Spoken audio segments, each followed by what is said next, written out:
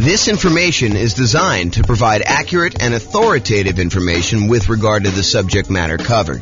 It is offered with the understanding that the presenters are not engaged in rendering legal, accounting, or other professional services. If legal advice or other expert advice is required, the services of a competent professional should be sought. Welcome to the Irvine Real Estate Investing and Real Estate Financial Planning Podcast. Learn all about investing in real estate in Irvine, California, with a combination of real estate financial planning and modeling, with numbers specific to Irvine, plus syndicated, more generalized recordings of live and pre-recorded real estate investing classes, not all of them specific to Irvine. Be sure to stay tuned after the podcast for a message from our sponsors. The following is part 4 of 6 parts of the class, Overcoming Obstacles for Real Estate Investors.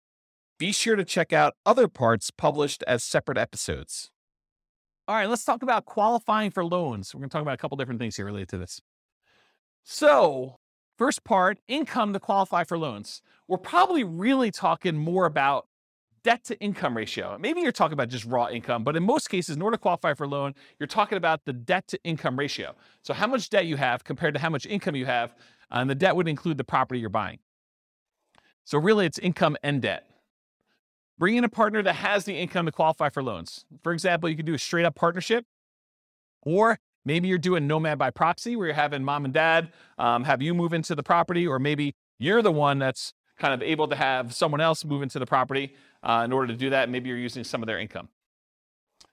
Creative financing. So all the different creative financing strategies that don't require you to qualify, things like buying properties subject to, or buying properties on a lease option, or getting owner financing. A lot of these do not, just like by law, like it's not by law, but by like the way that the company does business, like the banks, they're not going to require a debt to income kind of qualification thing. You're dealing with an individual seller and it's all negotiation. Some will, but a lot of them will not. So all the ones that do not require income qualification, like those. You can improve or change your job.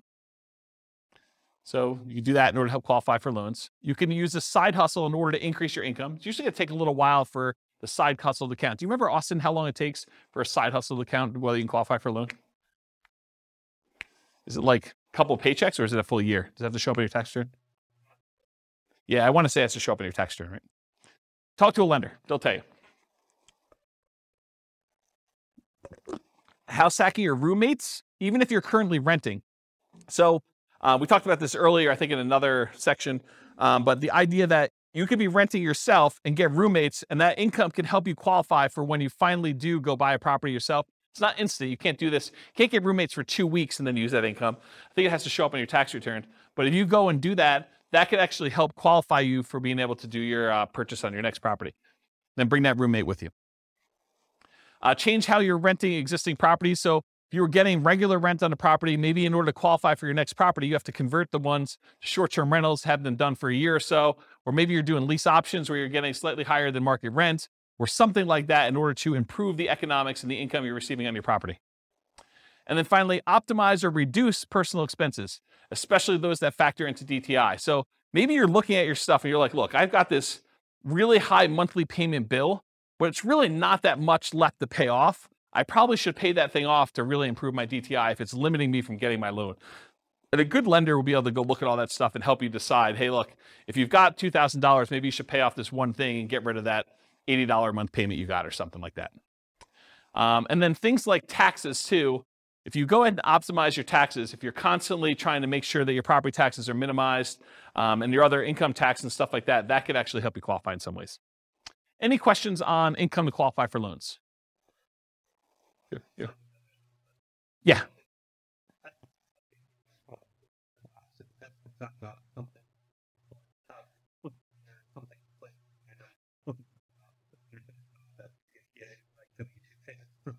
Oh, so if it's W-2 payments, you can count right away?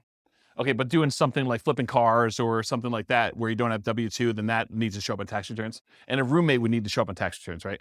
That's my understanding. Yeah. Go check with your lender just to make sure. What's up? Yeah, I think that sounds right to me, although it could be loan specific for all I know.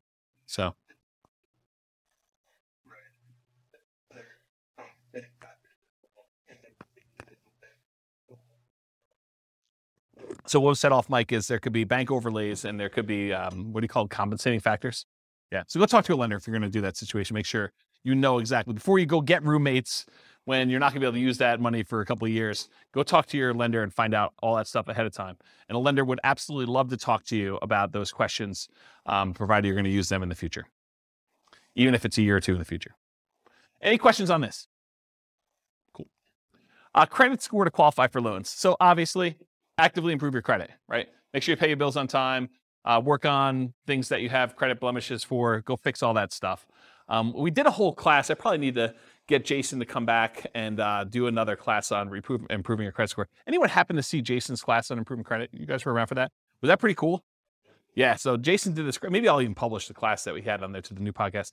But Jason did this like ridiculously crazy deep dive into how to improve your credit, which was, I mean, I had low expectations going in, not because it was Jason, but just because it was like credit and like, I'm like, what can you do? But he had some really crazy, interesting stuff in there, which I was very surprised to hear about. So maybe I'll go publish that one. But actively improve your credit. Bring in a partner that has credit to qualify for loans. So if you don't have the credit score, bring in a partner, or maybe you do Nomad by proxy where mom or dad or grandma and grandpa actually help you buy the property. You move in, you live there for the year. They only have to put 5% down, or maybe you only have to put 5% down, and you overcome the credit score issue by doing that. Creative financing and other real estate strategies that do not require income qualification, in other words, credit score. So if you're doing wholesaling or wholetailing, or you're doing real estate brokerage, all those I kind of put in the same bucket. They're kind of like making immediate income by helping people find a property to buy. It's kind of the way I describe it. And depending on whether you're flipping your own personal property as a contract, wholesaling or wholetailing, or whether you have a real estate license and you're being paid a brokerage fee to represent one side of the party or act as a transaction broker and get paid a commission to do that. Those are the kind of two different variations of that. Partnership flips and regular flips. So partnership flip is where you have the seller of the property remain as an owner of the property. They leave their loan in place and you kind of coordinate the repairs, and then you guys sell it together and you agree to split the profit on that in some equitable way, whatever you guys negotiate. And then regular flips is where you acquire the property, you do all the work that needs to be done, you resell the property. Sometimes you could do those with hard money loans where it's not required. If you're doing the partnership flip, there's no loan to get. So it's really the seller keeps the same thing, so you don't need a credit score at all. And when you're doing regular flips, it could be a hard money loan or something like that. Or you can pay cash. Already mentioned partnerships. We'll talk about that. Lease option family. So you agree to lease a property with the option to buy it. A lot of times those do not require a credit score in order to do those. Owner financing. And by lease option family, I mean lease option, lease purchase, rent to own, all those things in there, that kind of family thing. Any owner financing, seller may or may not require you to have a credit score, may not have a minimum credit score, may not require a credit score at all in order to do the loans for those. Buying properties subject to or on wrap financing. Those may not require a credit score at all. And then doing the option and option auction strategy, where you just get an option to buy the property, and then you do a 5-day bid sale in order to sell the property in 5 days with the option auction. Any questions on credit score? Oh. Yep. It would change theirs. Yeah, because it would show up on theirs. And depending on how you structure it, it may actually impact yours. Depends on how you structure the entity and what's happening. If you make an LLC and you go to a portfolio lender, it may not impact that at all. If you're not on the loan, the one signing for it. So, all right, any questions on this? Sweetness. Loan spots. So I'm not sure if you guys know this, but the number of spots has changed throughout the years from my understanding. But right now, I'm pretty sure you can have 10 loans on your credit report before you can no longer get conventional investor loans. You can still get owner-occupant loans. You can still buy a 5% down property with loan spot 11 or loan spot 12 or loan spot 13 as long as you can qualify. But for doing additional investor loans, they're not usually allowing you to do more than 10 loans. They won't allow you to do loan 11 or greater as an investor once you already have 10. So that's the way to describe it. And go talk to a lender if you want more details on that. So once you get to the point where you've used up all your loan spots, this becomes a challenge. It becomes a challenge for a lot of folks. So how do you deal with this challenge? Well, one thing you can do is bring in a partner that has spots for loans. So do partnerships where you bring in loan partners and maybe you provide the down payments. Maybe that's not a challenge for you. Or maybe you do Nomad by proxy and you have other people getting involved with those and buying the property that way. You could get portfolio loans. So this is the solution I think a lot of investors go to. They'll go to a local bank that does portfolio loans, that they're not doing conventional financing. They're keeping the loans on their books and they will allow you to do loans. Typically, the problem with those is most of the portfolio lenders that I know are not doing 30-year fixed rate financing. They're doing a 30-year term, but a lot of the loans are variable. And it could be, they're fixed for 5 years and then they become variable. But the challenge is that they're not 30-year fixed rate financing loans. The local company that I know that does a lot of portfolio loans, they do have a 15-year fixed rate financing loan. So you can get 15 years with fixed rate, but then the cash flow on a 15-year fixed rate financing loan usually is much worse because your shortened amortization period really impacts your cash flow on that. So just something to consider if you're doing those portfolio loans. That's why the 10 loan spots for these loans is so important to be able to get 30-year fixed rate financing. It's kind of an important thing.